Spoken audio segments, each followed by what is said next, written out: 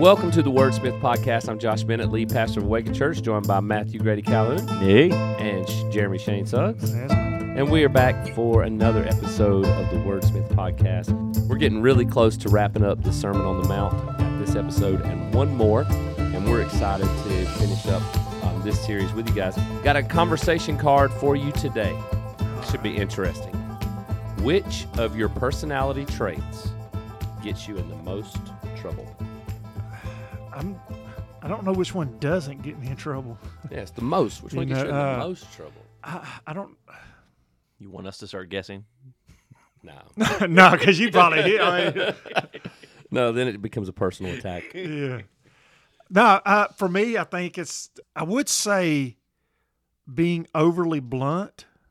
Yeah. But it's to be honest, it's more speaking before I've reflected on what I'm about to say. I think it's more that than it is just being blunt. So I would say that personality trait. Sometimes I react, too quickly, verbally. I don't normally act like act, quick, but I do speak, I react in speech much too quickly. So I think that probably gets me in, well, not probably, that's what gets me in trouble more often. And like trouble, I mean, it offends people, I think, is what I mean by getting me in trouble. I mean, it doesn't, like, it's never landed me in jail or anything like that. Yeah. So for me, I feel like it's a personality trait, but then again, maybe it's not. So if it's not, then I'll amend my answer. I think it's my desire to not, to use my own words, bother people. So let me give an example of this. So I've joked before with people in the past that it's the Calhoun-ness in me, that it started either with my grandmother, and it's gone through my father, and it's now gone through me, this idea that you just don't bother people. So the most extreme example of this is when I was still in high school, I believe, or maybe it was community college, but one of the two, my grandmother called my father late one night. It was like 8 o'clock, which for some people is not late, but it was my grandmother who ate sometimes dinner at like 4:30 or 5. So yes, it was late by her standards. Sure. So she calls one night, and I can only hear half the conversation, but my father's just like kind of answering some questions or whatever, and then he slowly gets up, he goes, grabs his jacket, and he leaves. What had happened was my grandmother called him, and she started out with like normal chit-chat that you would have or what have you, but then she kept asking him questions, like medical-related questions, and essentially what she ended up saying to him eventually was, I think I may be having a heart attack. And then my father was like, well, okay, well, I'll come and get you and we'll go to the hospital. And she's like, no, I don't want to bother you. It's so late. The people, I'm sure they got more important stuff to deal with or whatever. And it's just like, you're having a heart attack. So that's sort of the extreme example of this. Was she, in fact, having a heart attack? She was not, no. Okay. It's actually a sensitive subject matter because then Colquitt then moved her on to Albany. When we were thinking there was some kind of heart thing going on, it was just she had an elevated heart rate. That's all it was. So somebody at the Colquitt worried about it, and her somebody at the Colquitt hospital made a mistake. That is the shocker of a century. Okay. Anyway, so and another example of this is I think I've shared this with like preaching, or maybe it was on the podcast or something. Like when I was a young man, I would be playing NCAA football or whatever, and I would be trying to take Northwestern and make them a national power and win the Heisman, all that kind of stuff. And then my mom would just come into my room, and it would be Saturday morning or something, and she'd be like, "What is wrong with you? Why are you the way you are?" or something along those lines. And I would just be flabbergasted by this. Like, where are you? I'm making Northwestern a national power, Mama. What are you talking about? And it was my father would be up on the roof, and he would be cleaning stuff, and he would be doing stuff that you need a second person to do, but my father would refuse to let anybody else know. And she was frustrated with me because, like, you should just know. And it's like, I don't know what he's doing. Jerry does weird stuff all the time, what have you, because he won't ask for help. And it's the rare occasions where he asks for help, like, man, he really needs somebody else to help him or whatever. I totally relate. Yeah. So anyway, that I also have that habit or whatever. So when there's situations where I've done better about asking people for help for things, but for me, it's like if I'm at dinner and there's 2 to 3 other people, I will be by far the quietest person at that table 99% of the time, because I feel like these people are better at talking, so I'll just let them talk. Yeah. And then so I'll go and I'll meet Alyssa's friends and I'll meet Alyssa's family or whatever. Car rides too, just throwing that out there. That's very fair. I hate that I coughed when you said that, because that is very true. Yeah, so I mean, I just don't talk, and it's not. It's just I don't even question it anymore. But then on the ride home or the ride back or whatever, Alyssa will be like, what is wrong? Why you didn't talk the whole time? You didn't ask them a single question. It's like, I didn't want to bother them, because that's just how my mind works or whatever. Yeah. So I feel like that's probably held me back over the years or whatever. It's like I've probably had connections. I could just picture Matt going for a job interview and just sitting there staring at the interviewer. I don't want to bother you. You were asking these great questions. I really didn't want to bother you in the middle of that. Honestly, I've done a few job interviews, and it's not been quite like that, but it's fairly close. I'm good about answering questions, but if I've got the person who's got to ask the questions or whatever, I'm not real good at that. Yeah. Anyway, so I think it's probably denied me having some closer relationships with people, and then probably just not having the connections that I probably should, just because I don't want to bother people. Yeah. It's so funny because you said your mom walked in. Why are you the way you are? And I think Shane's walked in and asked you that a few times. Yes, he has, actually, yeah. Oh, it's fun. Personalities are great. I think mine is I hate conflict, confrontation avoidance, and that usually ends up more trouble than it's worth. Sure, so yeah. I don't know where that stems from. I'm sure somewhere in my childhood or something. Probably go sit down on a couch somewhere and figure out where conflict and confrontation avoidance comes from. But do they actually sit down on couches anymore?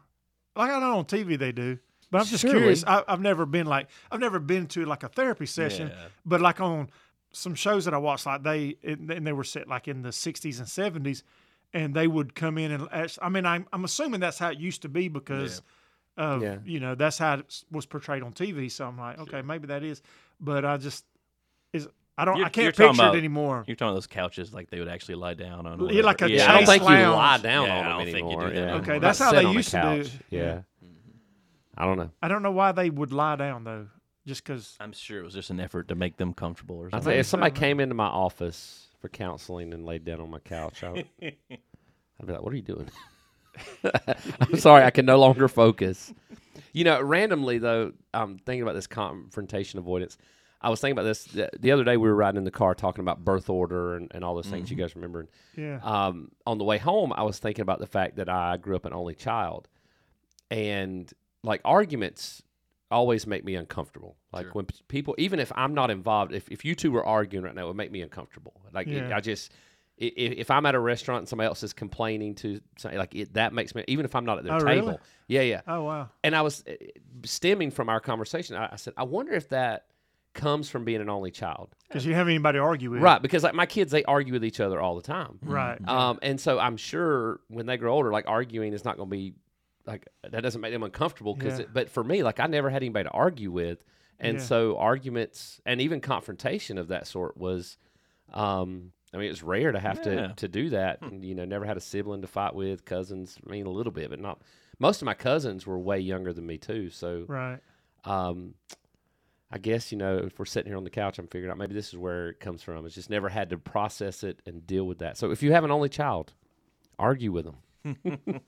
I don't know. And maybe 10 other only children would go, no, I don't have that problem at all. But no, I mean, we definitely argue. Like I argued with my brother. I mean, we fought all the time. Yeah. Which is really, it's kind of weird because my older brother, JJ, he's as quiet as Matt. Like he could sit in the room and we could watch TV and he not say 5 words.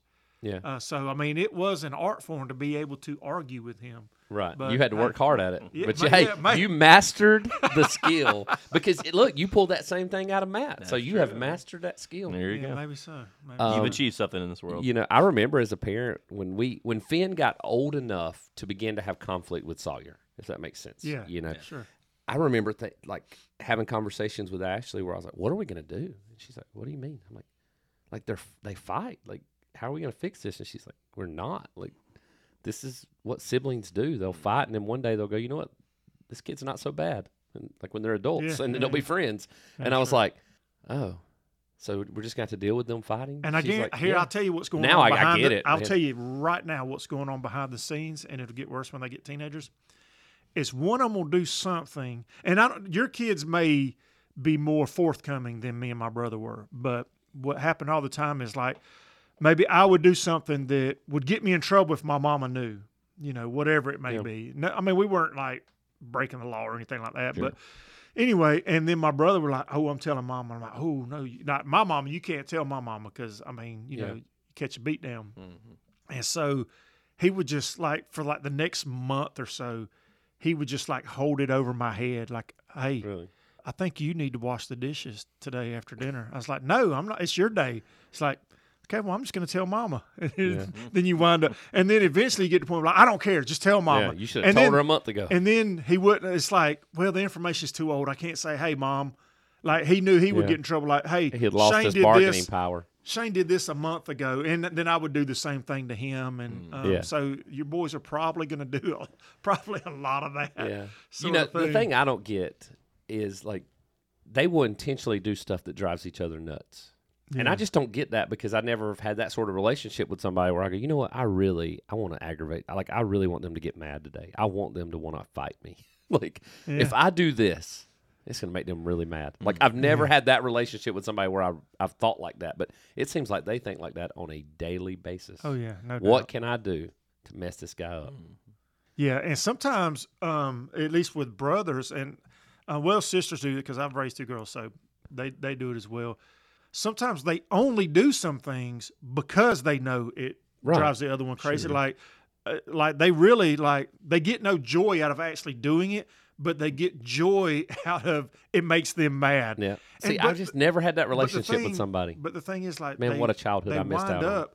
But what I think it does is it creates depth in that relationship in some weird way. Yeah. To where when they grow up, man, they're like really good friends, or close. They're closer when they grow up. So I don't know. Yeah.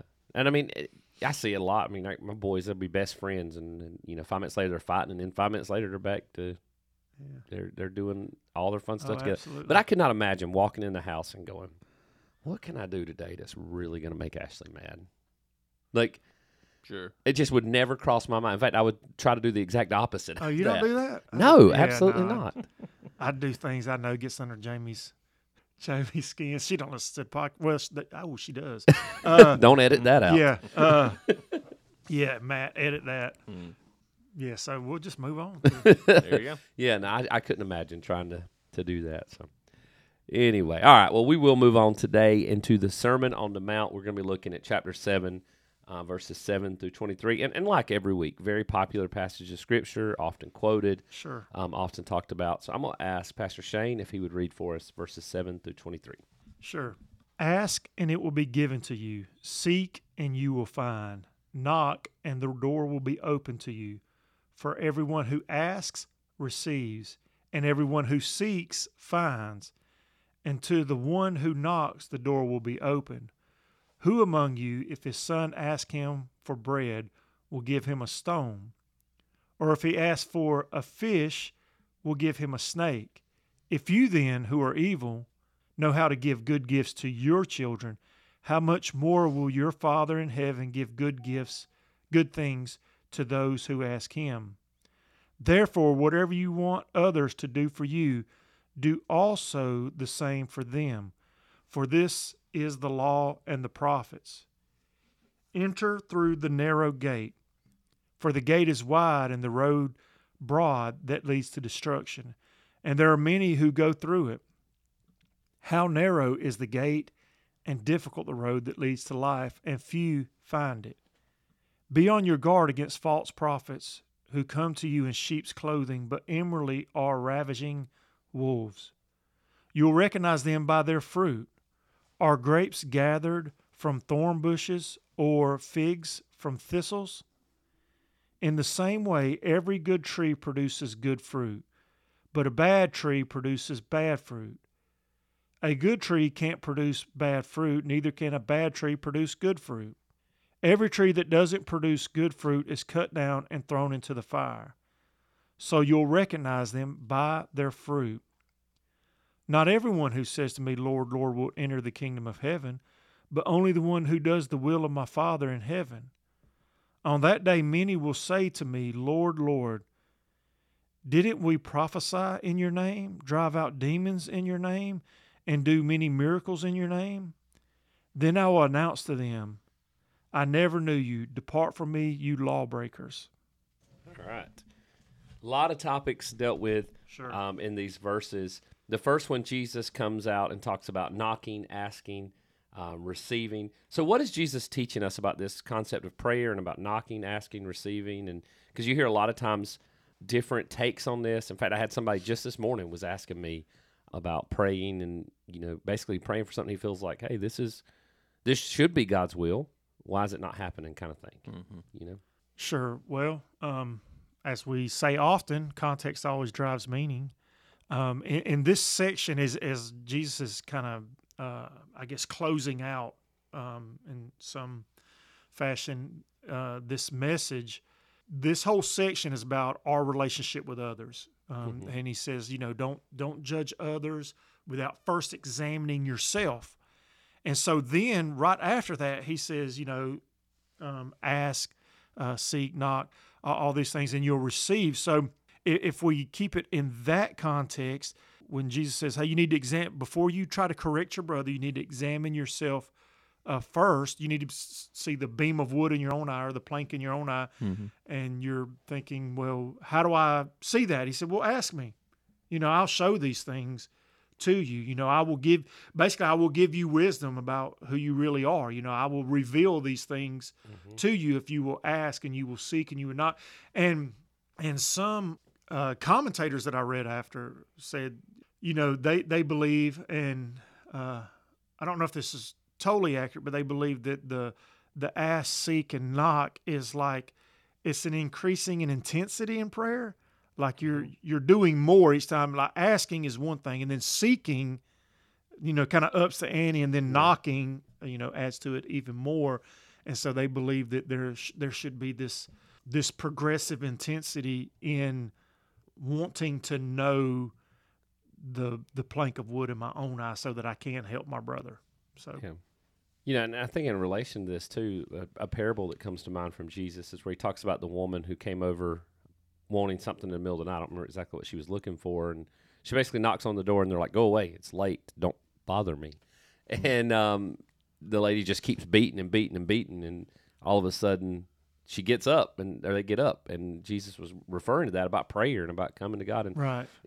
My answer this morning to the guy was, I said, I don't know how to balance all these things in a way that we can completely understand how prayer works, what God grants, what God doesn't grant.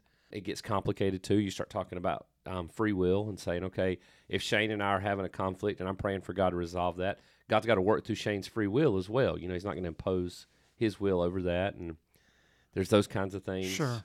I do think it is more, as you said, about internal application here. God, change me. And I think sometimes prayer brings us more into alignment than God's will, than us viewing a prayer bringing God into alignment with our plans or our desires or... Yeah, and we'll get into it more in the deep dive, but as far as like prayer, it's not a magic formula to get God to do your will. Right. We often think, well, if I just say it a different way, or I got to have the right words or something like that. Or that. I don't have enough faith. Or I don't have enough faith. Those sort of things. It's not a incantation of sorts. Sure. It's not about accomplishing those things. Yeah, no, I mean, even when Pastor Josh was speaking, it reminded me, C.S. Lewis used to say, prayer doesn't change God, it changes me. Sure. And I think that's generally true. I don't think he's saying that there's no point in asking God for things. But again, how do you deal with a being who knows all things at all times and always has and always will and exists outside of time and space? Those are big, complicated things. So, yeah, maybe prayer really is more about how it changes me and how God uses it to sort of bend my will to his will. Yeah. And I also think one of the interesting things about this passage that kind of gets lost is that it really speaks to the idea that, God is a God of abundance. Yeah. That so in particular, I'm referring to who among you, if his son asks him for bread, will give him a stone, Or if he asks for a fish, we'll give him a snake. If you then, who are evil, know how to give good gifts to your children, how much more will your Father in heaven give good things to those who ask him? It's this idea that, believe it or not, God actually does know what he's doing. Yeah. So if he doesn't allow, if there's something, a good thing that you want that doesn't come to you, there is some reason behind that. Now, it will probably, in most cases, always be a mystery to you and I. But there is some reason. Like, God is not a jerk. He's not holding things back. He's not the angry kid with a magnifier trying to use the sunlight to burn up ants. He loves us. He is the loving Father. He is the very best Father that any of us could imagine, and even more so. So if you're asking for something, there's something you desperately want, and he's not giving it to you, maybe it's a timing issue, or maybe there's some other factors that we can't just understand. You have to hold fast to the truth that he is good. And that even in the absence of the things he wants, he is going to always provide good for us. Yeah. Makes me think of Pastor Shane's favorite song. He's a good, good father. Come on. Yeah. That is fake news right there. But it really does. No, he is a good, good father, but that is not my favorite song. But no, I mean, he is. He is a good, good father. And, even thinking... Why now, whenever you hear people say, you never hear anybody say good father anymore. It's always He's a good father. Yeah. Everybody always says good, song, good father. That song did it for us, yeah, man. that's what it is. But, even thinking as a parent along these lines of him being a good father, sometimes the best gift I can give my child is a spanking or a lecture or some form of discipline to correct them. And sometimes it's not. But, I can clearly see in my kid, like when they want something, I go, no, that's really bad for you. For example, this is an example when my kids listen to this, and they know we have these conversations, but, occasionally the conversation will come up about our kids getting a phone, specifically Sawyer. He's the oldest. And I always say, look, I'm very honest with him. I love you too much for that. I love you too much to give you that access to the world right now because I know how harmful and how dangerous it is. I know the temptations you'll face. I know the lures that will go in front of you, and it's not that I don't trust you. I love you too much to give you over to Satan in that way, at this point. And, sometimes Sawyer understands that. Sometimes he doesn't. And I get that. But in the same relation, sometimes we understand what God has not given us, and sometimes we don't. But he is all-knowing, and he is good. And if we trust that he is a good, good father, then we can learn to trust him giving us. I had that same conversation with my girls when they were younger. They wanted to. Mine wasn't quite as spiritual. Mine was more practical. I'm like, look, you're never anywhere that I'm not. Yeah. So if that ever changes, eventually when like they were doing things at school or whatever, and like they needed to, hey, I'm gonna be late. They're keeping us an extra half hour, so don't come pick me up at the regular time. Hey, you can call me and tell me that, like. Right. So I'll get you a phone then. I said, but you got to, and I told him, I said, when I get you the phone, this isn't your phone. This is my phone that I'm letting you use to give me information. As soon as, if I ever call this phone and you don't answer this phone, then I take my phone back. I made it very clear up front. Yeah. But again, I was trying to do what's best for them. I think giving a child a cell phone too young, because that's a lot of responsibility. It could. You're right. It could definitely ruin them. So, yeah. All right. Growing up, I didn't grow up in a Christian home. Didn't grow up in a church-going family. But there was one thing that I always knew from the Bible. Had no clue where it was at in the Bible, but I would always hear reference to the golden rule that we find here in the Sermon on the Mount. So, what is the golden rule, and how do we apply it for our life? What's it mean for us? And it would help probably for us to quote the verse. Well, yeah, we normally, if you grew up in the South, it's do unto others as you would have them do unto you. Yeah.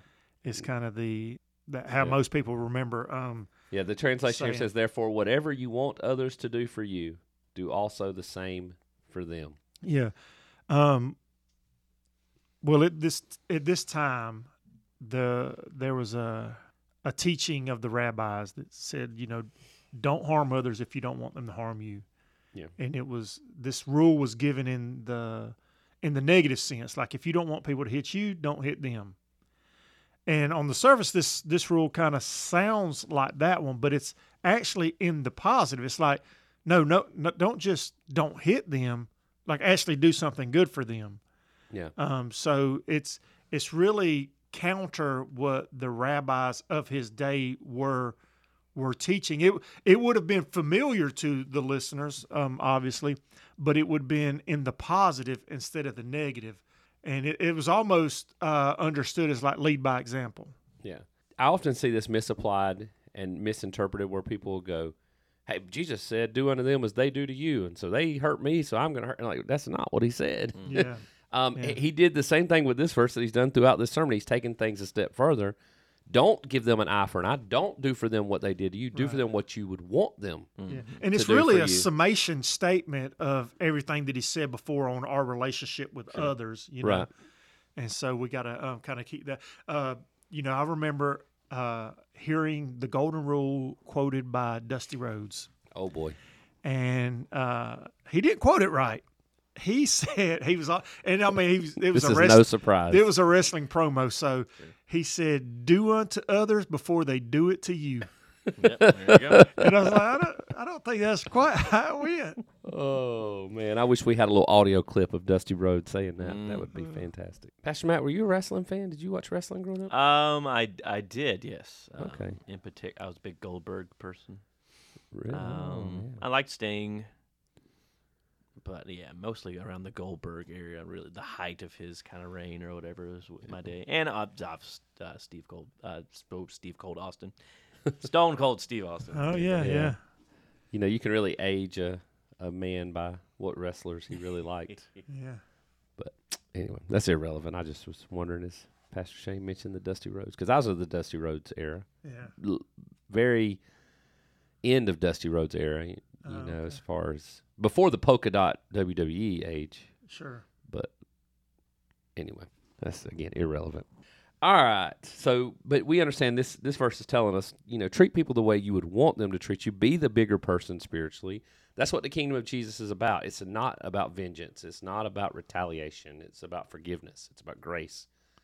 It's about mercy. And so even Jesus treated the Pharisees the way he wanted to be treated, not the way they necessarily deserved to be treated. Sure. All right, next verses he gets into the idea that heaven is a narrow gate. The way to heaven is a narrow gate. Why should this be concerning to cultural Christians, cultural Christianity in general? Well, in general, because cultural Christianity preaches believe in Jesus, be a good person. And a very loose definition of the word believe. Right. Yeah. And, you know, practice all the, you know, do all the church holidays, you know, you hear it in, you hear it in like music a lot of times. I listen to a song that is called Buy Dirt or something like that.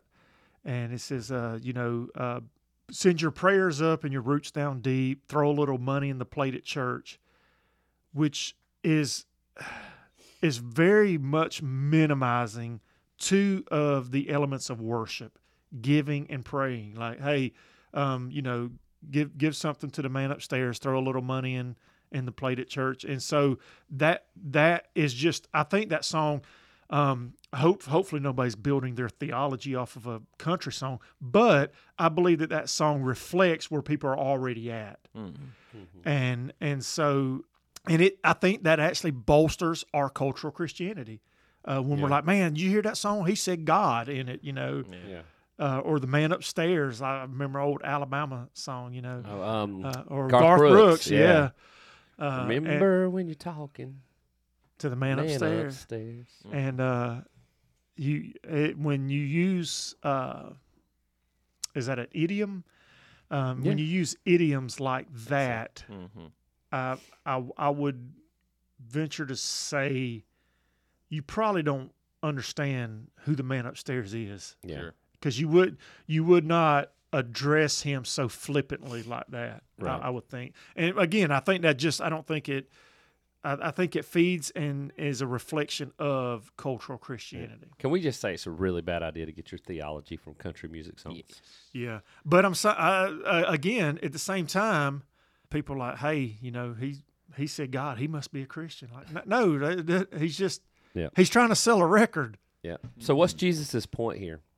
He says, entering through the narrow gate, for the gate is wide and the road broad that leads. Well, I think he's making a very destruction. clear distinction, because here towards the end of his sermon, and we'll get into some of it next week, but he's like, there's two gates, there's two ways, there's two destinations, there's two groups of people, there's two kinds of trees, there's two kinds of fruits, there's two groups at the judgment, there's two kind of builders, two kinds of foundations. He's making a very clear distinction of those who follow him and those who don't. Yeah. And so I don't think he could have made it any clearer. He's like, there's these people, and then there's those people. And these people follow me, and those people don't. And this is how you'll know them. Yeah, I think ultimately what if you were trying to kind of summarize this last pass, or really even maybe the Sermon on the Mount in general, if you're trying to summarize it, is that Jesus is the narrow way. Like, apart from Jesus, there is no other way. It is broad, and it ultimately leads to destruction. So I mean, he's ultimately pointing back to himself and back to the kingdom that he's inaugurating. Exactly. I think that's kind of what he's talking about. And yeah, I think cultural Christianity obviously is a problem. One of the biggest issues with it, if you think about it, is that Jesus didn't come and die for cultures. He came and died for people. Yeah, sure. But he came and died for people created in his image. So that's why I think any kind of cultural warring or cultural Christianity, or we need Christianity to be respected in the land, or things will go bad. That stuff never holds up over the long run, and more times than not, church ends up either standing by and holding our tongues and being silent while awful things are taking place, or we ourselves are participating in those awful things. So I think the focus should be on what does it look like for you and I to follow Jesus day by day, small, simple ways, and when they come to us, big ways. Yep, absolutely. He talks a little bit about how we recognize false teachers. Very clear principle here. How do we recognize false teachers? By their fruit. Yes. Yep. It says a good tree cannot produce bad fruit. Bad fruit cannot produce. Mm-hmm. Yeah, a bad tree cannot produce good fruit. And keeping it in context, here's false teachers look like real teachers, because like in their day, many shepherds, and you even see this like in pictures. I know they're not historically accurate, but many shepherds would wear like sheep's like coats made out of wool and things like this, because that's what they had readily accessible. So they would, because they were shepherds. I mean, they would wear, they would shear sheep and they would make clothes out of it, especially during the cold winter, and they would, make these. So they would have these, so they look like real shepherds. He was saying, but and here's the reason I believe that. Well, first, because that was their culture.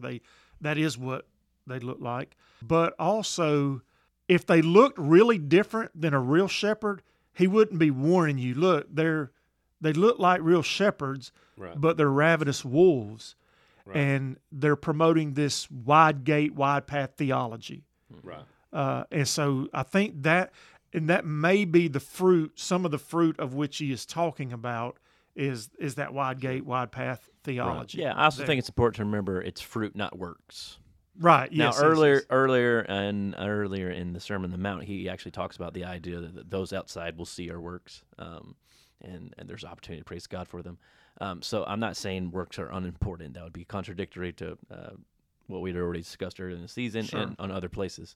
That being said, it does say fruit, and you can't help, or at least I couldn't help, but think of Galatians 5, right? Yeah. But the fruit of the Spirit is love, joy, peace, patience, kindness, goodness, faithfulness, gentleness, and self-control. Those are not things that are immediately, you can see somebody else immediately most of the time. Mm-hmm. Sure. It's something that's born out over time, and it's born out of their very character, or to use the idea we see constantly in the Sermon on the Mount, their very heart. Yeah. And I think sometimes what happens is it's easier to see works, so we judge people by their works. And it's example of this would be like, hey, here's this big, large church. Yeah. They've got thousands of members. They got multiple locations. Well, clearly, the Spirit of God is moving amongst them. Clearly, they figured something out. Whereas, like, well, no. Yeah. The largest church in the United States of America is a multicultural, great music, thousands upon people, millions of dollars in revenue, and they preach the prosperity gospel week after week after week. And the gospel of Jesus Christ, the gospel of the cross, is completely devoid. Yeah. Despite them having thousands of people, all this money, multicultural, all these things that we long for, it's devoid of that. Yeah. And that's why it's so easy to trip on works, but you got to look at the fruit, look at the character of the shepherd, of the teacher. That's where you're going to see whether or not they're truly part of and following Jesus. And sometimes I think, you see pastors fall from grace, so to speak. I think sometimes what prolongs that fall is those works that Matt was talking about, like those sort of things. Everybody's like, man, look at all the good they're doing in their community. Like they're doing all these things, and so that nobody ever puts them in check. Yeah. Well, without exception that I can think of, every one of these people that have fallen, you start to hear the backstories. Everybody's, they were a jerk. They treated people awful. They basically this list of traits that you got. Nobody. They would all say, hey, they don't have any of those. There's no patience. There's no self-control. But because the church was doing so well, because we were growing, they figured, well, you know what? I must be wrong in thinking that about them because they're doing something right. But it's exactly what Pastor Matt's talking about. Everybody's looking at the works and not the fruit of the person. They excused the fruit and the character because the works were so good. But as we see, that always ends up crumbling and falling. And, Kurt Franklin, I was listening to... and by the way, they show these traits on stage. Sure. But not behind closed doors. I was listening to an interview Kurt Franklin. Well, it's actually through Ruslan, but Kurt Franklin was doing an interview. And he said one of the biggest problems, and this was in like early 2000s, when the whole God's Property thing was stomped. He had like a sitcom, #1 album. Okay, so... It was in the midst of that. He said, and he sees it now, didn't see it then because he didn't want to see it, he said. But in church culture, the biggest problem he saw was that talent, and of course he's a musician, but he said talent always trumped character. He said, as long as you had talent, he said you could basically get through unscathed. Like nobody will ever question you, nobody will ever put you in check. And so he said it's actually very damning for the individual is how he would say it. And he said he was singing all these things, but he wasn't living any of it. He said because he didn't have any character, didn't have any depth in his faith. And then he went to Tony Evans' church one time, and He got there kind of late, but he's like, oh, they'll move people. I'm Kirk Franklin, I'll get to sit on the front row, and it's like, and just let the Pastor Evans know, because he had a pretty large church by then, and Pastor Evans like, no, he's got to sit in the overflow. Like he came late. That's just how it works. Like he doesn't get any special privilege here. And he said, man, that floored him. He said he said he was mad first, but then he said as it set on him, he said, like, I think this guy really cares about like people, like nobody gets any kind of special privilege or anything. And so he actually, when he got his life straight and really sold out to Jesus, was under Tony Evans' ministry, because he's like, no, you don't get any special favoritism. Like I wouldn't put you on my stage. Like you wouldn't be one of my musicians, because like you have to meet a certain level of character and you walk with the Lord that's proven and evident. And he started teaching him all these things. And so he said that's when he started walking with the Lord. And I was like, man, that's really good. I was like, man, that speaks to what we're talking about now. And I was like, man, that was a really cool story, really cool interview that I listened to the other day. Well, and then he moves into a verse that has probably kept a lot of people up late at night. He says, not everyone who says to me, Lord, Lord, will enter into the kingdom of heaven, but only those who do the will of my Father in heaven. On that day, many will say to me, Lord, Lord, did we not prophesy in your name, drive out demons in your name, and do many miracles in your name? Then I will announce to them, I never knew you. Depart from me, you lawbreakers. Like I said, this is a verse that's probably kept a lot of people up at night. Wait, hold on. Am I one of those people? Why should genuine believers not stay up at night worrying, hold on, did I not quite make the cut? And what's Jesus trying to get across to us here? Well, first of all, I think it's because we're reading it wrong most of the time. We are thinking, man, these people, by all evidence, like they were true believers. Like I feel like I'm a true believer, but then they didn't get in, so maybe I won't get in, Yeah. And so there. But if you really study this verse, it seems to me that the people that are talking to Jesus in this verse, or I mean, it's hypothetical, of course, but their faith was in the works they were doing, not in Jesus. In the fruit and in Jesus, yeah. Yeah, they it wasn't in. He said, "Depart from me because you never knew me." Yeah, Right. you did a lot of good things, but your faith is in what you do. And it was, if you look at, he's talking to the Pharisees, in much of, whenever he was like he called them vipers, Brutus snakes, things like that, because their faith was in what they could do, their works, and that's what he's saying here. Like the people who come to me and, hey, we did all these good things, and their faith was in what they did. So yeah, you can't understand this verse without tying it back to the narrow and wide gate. Like Pastor Matt said, the narrow gate is Jesus. Right. It's not works. It's not all these things. It's being in Him, and I mean. It's exactly right. And the balance that Pastor Matt talked about, works and fruit, they're relying solely on the works, not on the fruit. And unfortunately, I mean, we have to take Jesus' word here. There'll be many in the judgment that they decided, that they were going to make their own way, whether they intended to do that or not. Yeah, I definitely don't think it's a passage that followers of Christ should worry about. But there are times where, honestly, it's probably healthy to kind of look up at. Let the word kind of examine your own life or whatever. Let it be the mirror that you look into, so to speak. Ask, seek, and knock, and say, God, help me not be one of these people, Sure, yeah. Am I truly following after you and have faith in you? All right, great thoughts. We're going to be back with a very interesting topic for our deep dive in just a minute.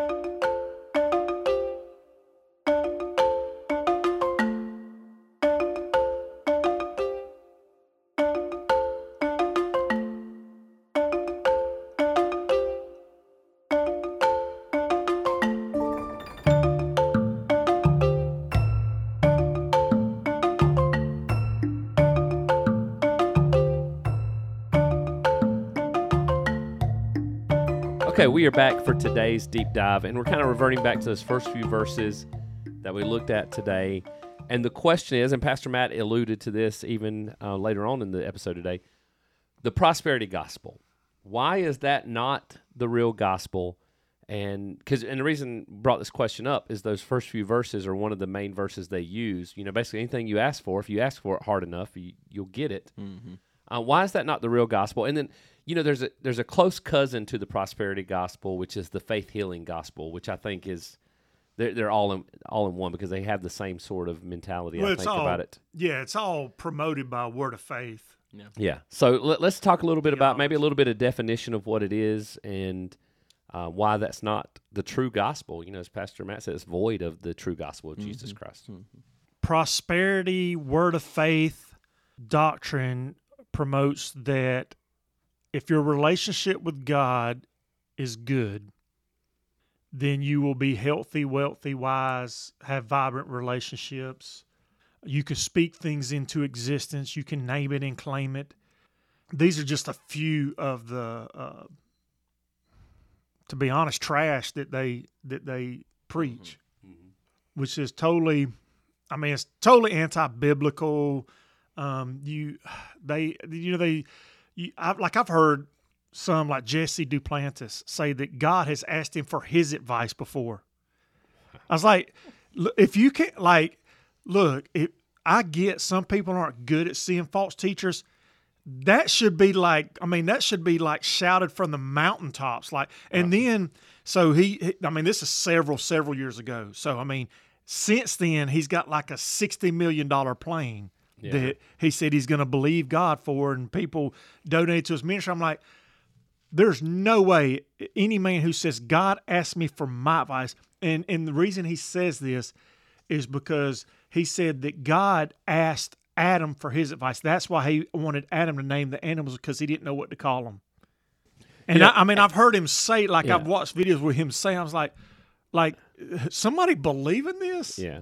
Well, and then the undercurrent of this is what we call little g God theology. That basically, you know, we have the right to demand basically anything God demands, kind of thing. Mm-hmm. It puts us in the place of God in a lot of ways. But yeah, I mean, the heart of all this is if you've got enough faith, you can manipulate God to do whatever you want him to do for you, whether that brings healing to your body, whether that is giving you a Porsche or a bigger paycheck or whatever. And they'll use verses like this. You know, God said, just ask, knock, and receive. God wants to give good gifts to you. And, you know, I love that you often say, good thing nobody ever told the prodigal son about the prosperity gospel because they gave him a cup of soup. Yeah, that's the social justice. But Vance Havner said that one time, like, good thing nobody ever gave the prodigal son a sandwich. He might have never returned to the father, you know, that sort of thing. But that was more, it was more social justice type gospel. Not that social justice sort of things. I mean, there's a correct way of talking but that's not what this discussion is about. Let me read some scripture that I believe is speaks so much against the prosperity gospel. In 1 Timothy, it says this: "But those who want to be rich fall into temptation, a trap, and many foolish and harmful desires, which plunge people into ruin and destruction." And then here's the famous verse: "For the love of money is a root of all kinds of evil, and by craving it, some have wandered away from the faith and pierced themselves with many griefs. But you, man of God, flee from these things and pursue righteousness, godliness, faith, love, endurance, and gentleness. Fight the good fight." Which is so like, and to be honest, like the prosperity gospel, Jesus couldn't even qualify. So I'm just saying, if you're putting out a gospel that Jesus can't qualify for, because they said, you know, you're going to be wealthy. Jesus says, you know, the Son of Man has no place to lay his head. So he strikes out on that one. You're going to be healthy. It said, you know, in the Garden of Gethsemane, Jesus was sweating drops of blood. So he's out for that one. You're going to have vibrant, healthy relationships. Yeah. Well, all Jesus' best friends deserted him when he needed them the most. So he strikes out. So all these things that they are promoting, like Jesus doesn't even get them. So I mean, like, what more do you need to know? It's a false gospel, you know. And it's an extremely attractive gospel to people, because who doesn't want to be rich? Who doesn't want to be healed? Who doesn't want? And let's be clear. God gives good gifts to his children. God heals people. Absolutely. But it's all based in his will and his plan and his direction. Because he's a good father. Because he's a good father. Mm-hmm. But we can't manipulate those things to happen. Yeah. But it is attractive to people, because if you're broke, let me follow this, because if I pray hard enough and I listen to this preacher, I mean, obviously he's got lots of money. Sure. God's blessings are pouring out on him. But the reverse side, you see, it's not because God's given all these things, it's because he's manipulating all the people under him to give those things to him, you know? Right. It's kind of like John Piper said one time. What if you ever see things about what he thinks about the prosperity gospel? He says the word that comes to mind is hatred. Like, I hate. And he said, like if, you know, somebody sees you driving your new BMW and said, "Man, you like my car? Like, Jesus gave me this car, so don't you want Jesus?" And it's like, yeah, like, I'd like some of that Jesus too. Yeah. Like, you know, and he said that's materialism. Like, you know, you're manipulating people, and it's and the whole word of faith thing, it leaves you confused at best, because you got the whole name and claim it theology that's so prevalent in prosperity gospel and word of faith movement. What happens when you say, "Hey, you're going to get healing in Jesus' name, I'm claiming it," and then they don't get healing? So what do you do with that? Yeah. I didn't have enough faith, or I didn't say the right word. See, all that's unbiblical, and it's also akin to witchcraft. Yeah, because witchcraft teaches incantations. You speak things into existence. That's why they do these incantations. Well, all you're doing is putting the Jesus label on witchcraft and saying, "Hey, I'm claiming all these things in Jesus' name. Like, I'm going to speak these things. I'm going to speak my prosperity into existence." Like, no, you can't do that. Like, And, you know, I've actually seen this played out, very real situation, what you're talking about. We had a good friend when I was in high school. He was an older gentleman in our church. He was in his 40s, but he was dying of cancer. And his brother and their family was very much Word of Faith. And I watched in that room that week as they tried to pray every which way and to try to bring it the right way and bring this preacher and this person. That maybe if the right person with enough faith would ask in the right way, then he would be healed of his cancer. Sure. And when he died, those people were crushed. And, I mean, it shook their faith to the core. And it should have, because their faith was in the wrong thing. Yeah. But because they felt like they had failed him, that somehow they didn't pray it the right way, their faith wasn't great enough, that it all fell on their shoulders that they did this thing wrong, because what they believed in was if they did it right, God would heal him. Yeah, no ifs, ands, buts about it. Because what they do, they actually teach, have faith in your faith. Right. You know. Sure. And so they thought their brother dying was their lack of faith. Mm-hmm. And what a devastating gospel that is to teach people. And by the way, if God healed everybody that asked it the right way, nobody would die that had enough faith. You know, like it's just and you know, garbage just right observing word. Some of that stuff. Like they interviewed one time Benny Hinn, and I think they asked him, like, if you really have the power to heal people, why are you not at the children's hospital right now? Like, if God works through you in this way, and it's like, well, they got to have faith or whatever. Like, you leave that sort of thing, like your example. Those sort of things just confuse people. Sure. And the gospel should not be confusing, you know, at all. Yeah, I mean, there's all sorts of. I mean, we don't have the time to go talk about all of them. There's all sorts of different prosperity gospels. There's the God and country gospel that if everyone believes the same thing, then the nation has to prosper. There's no way it couldn't possibly prosper. And then the one that I just recently found a term for. For years, I've been aware of it, but I could never find a way to describe it. So it was one of the musicians who was at Mars Hill, and he was being interviewed for a podcast, and he was kind of trying to talk about what his experience was at church and how things went wrong, his relationship with Mark Driscoll and everything. And he used this phrase. He referred to it as the virtue prosperity gospel. This idea, and that was his summary of how a lot of Mark's preaching is that if you live this way, if you make these right choices, if you do these things that I'm telling you to do, a man is the primary breadwinner, the wife has to stay home, all these other things that there's a nugget of truth in. If you do these things, then God will have to bless you. You'll have a happy family. You won't have strife and all these types of things. It's this idea that it links it with all the other ones that we've talked about, is this idea that we're going to use God to get what we want. So God, instead which is at the heart of all prosperity teaching. That's the end. If God is a means and not an end, that is what all these are. That's the thing that links all these different things. Whereas if God is the end, he's not the means to get what I want. He is the end itself. Then you get God and you get everything else. And that's what we find in the true gospel. We recognize a lot of the false teachers because they're on TV. Yeah. I mean, just because that's usually who gets on TV is false teachers. Mm-hmm. But they would often say during these camp meetings that they will have, nothing leaves heaven until something leaves earth. That's why they want you to sow this faith seed. You know, if you sow $100, he's going to give you 1,000. What they're actually saying, if you think about what they're saying, God cannot act independently of you. You are the catalyst that makes God move. When has that ever happened in Scripture? God does. God says, "Look, I don't owe you any explanations. I act how I act. You know, I'll bless who I bless. I'll, give mercy to who I want to give mercy to." Right, and so God acts independently of us. And like you see, like even in the covenant theology, that God is faithful to God.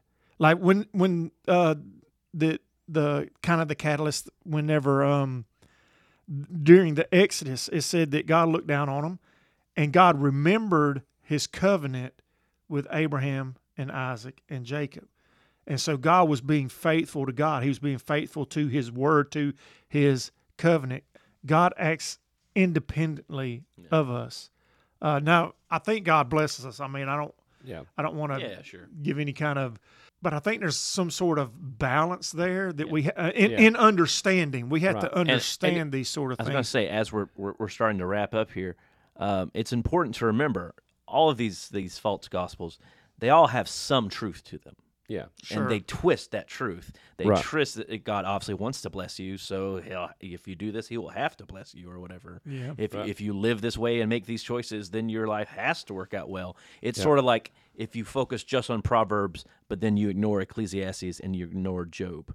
Like, that's what wisdom living is. It's just you have to balance all these different things. Sure. It's not the simplistic, He wants this, therefore you can maneuver Him to get this thing from Him. You know, and I don't think I don't want anybody to walk away from this conversation and go, man, if I'm sick, I shouldn't ask God to heal me. No. Or even trust that, God's got my best interest at heart. I don't think anybody should walk away from this and go, you know what, I shouldn't ask God for things.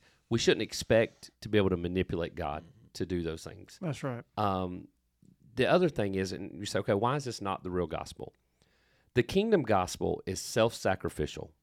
It's about us laying down our lives to give to Jesus because He's laid His life down for us. Mm-hmm. Everything about this gospel is self-serving. Self-promoting. Yeah. Self-promoting. And that's true of all false gospels, is that they're all about inflating self, not deflating self. And you go back to the words of John the Baptist, I must decrease so that He can increase. And any gospel that says I must increase is a false gospel. And that is certainly at the heart of the prosperity gospel and the word of faith movement. All right, that's been an interesting discussion. We're going to wrap that up, and we'll be back in just a minute to wrap up this episode of The Wordsmith.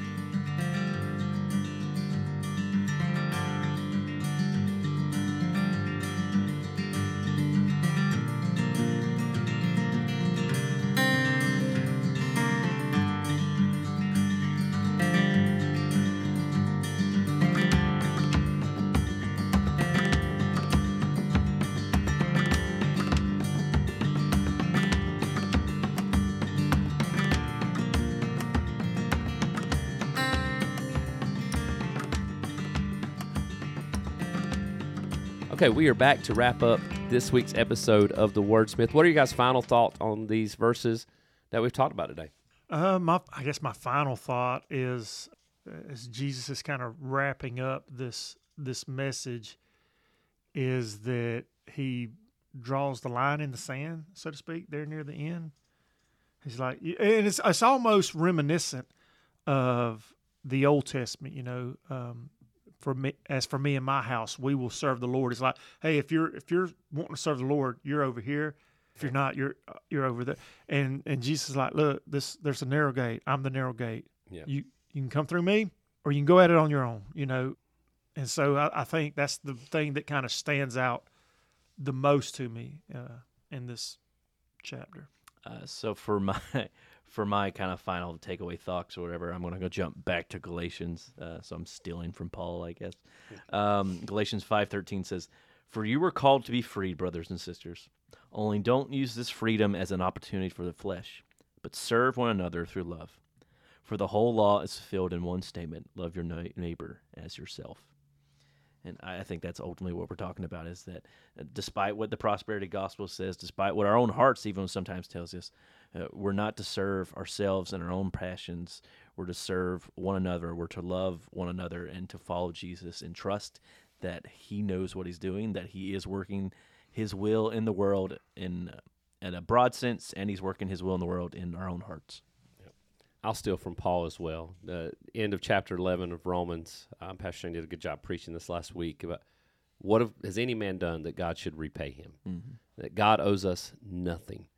And then when we flip over to chapter 12, which we'll be looking at this Sunday at church, we see Paul's response to that is God doesn't owe us anything, but we owe Him our lives in response. And that's what the kingdom of Jesus is about giving our life to serve Him, follow Him, and be obedient to Him. That is what it means to go through the narrow gate, is to give everything to Jesus. And so I encourage you, if you haven't done that, to do that. Don't get caught up in cultural Christianity, prosperity gospels, all these different things that will make you feel better about yourself, but instead give your life to Jesus and follow Him, and He will reward you abundantly. That's been this week's episode of the Wordsmith Podcast. No matter how you listen to us, Apple Podcasts, Google Podcasts, Spotify, Overcast, almost anywhere that podcasts are played. Thank you for listening. Like us, review us, and we'll be back next week to wrap up Season 5 of the Wordsmith Podcast.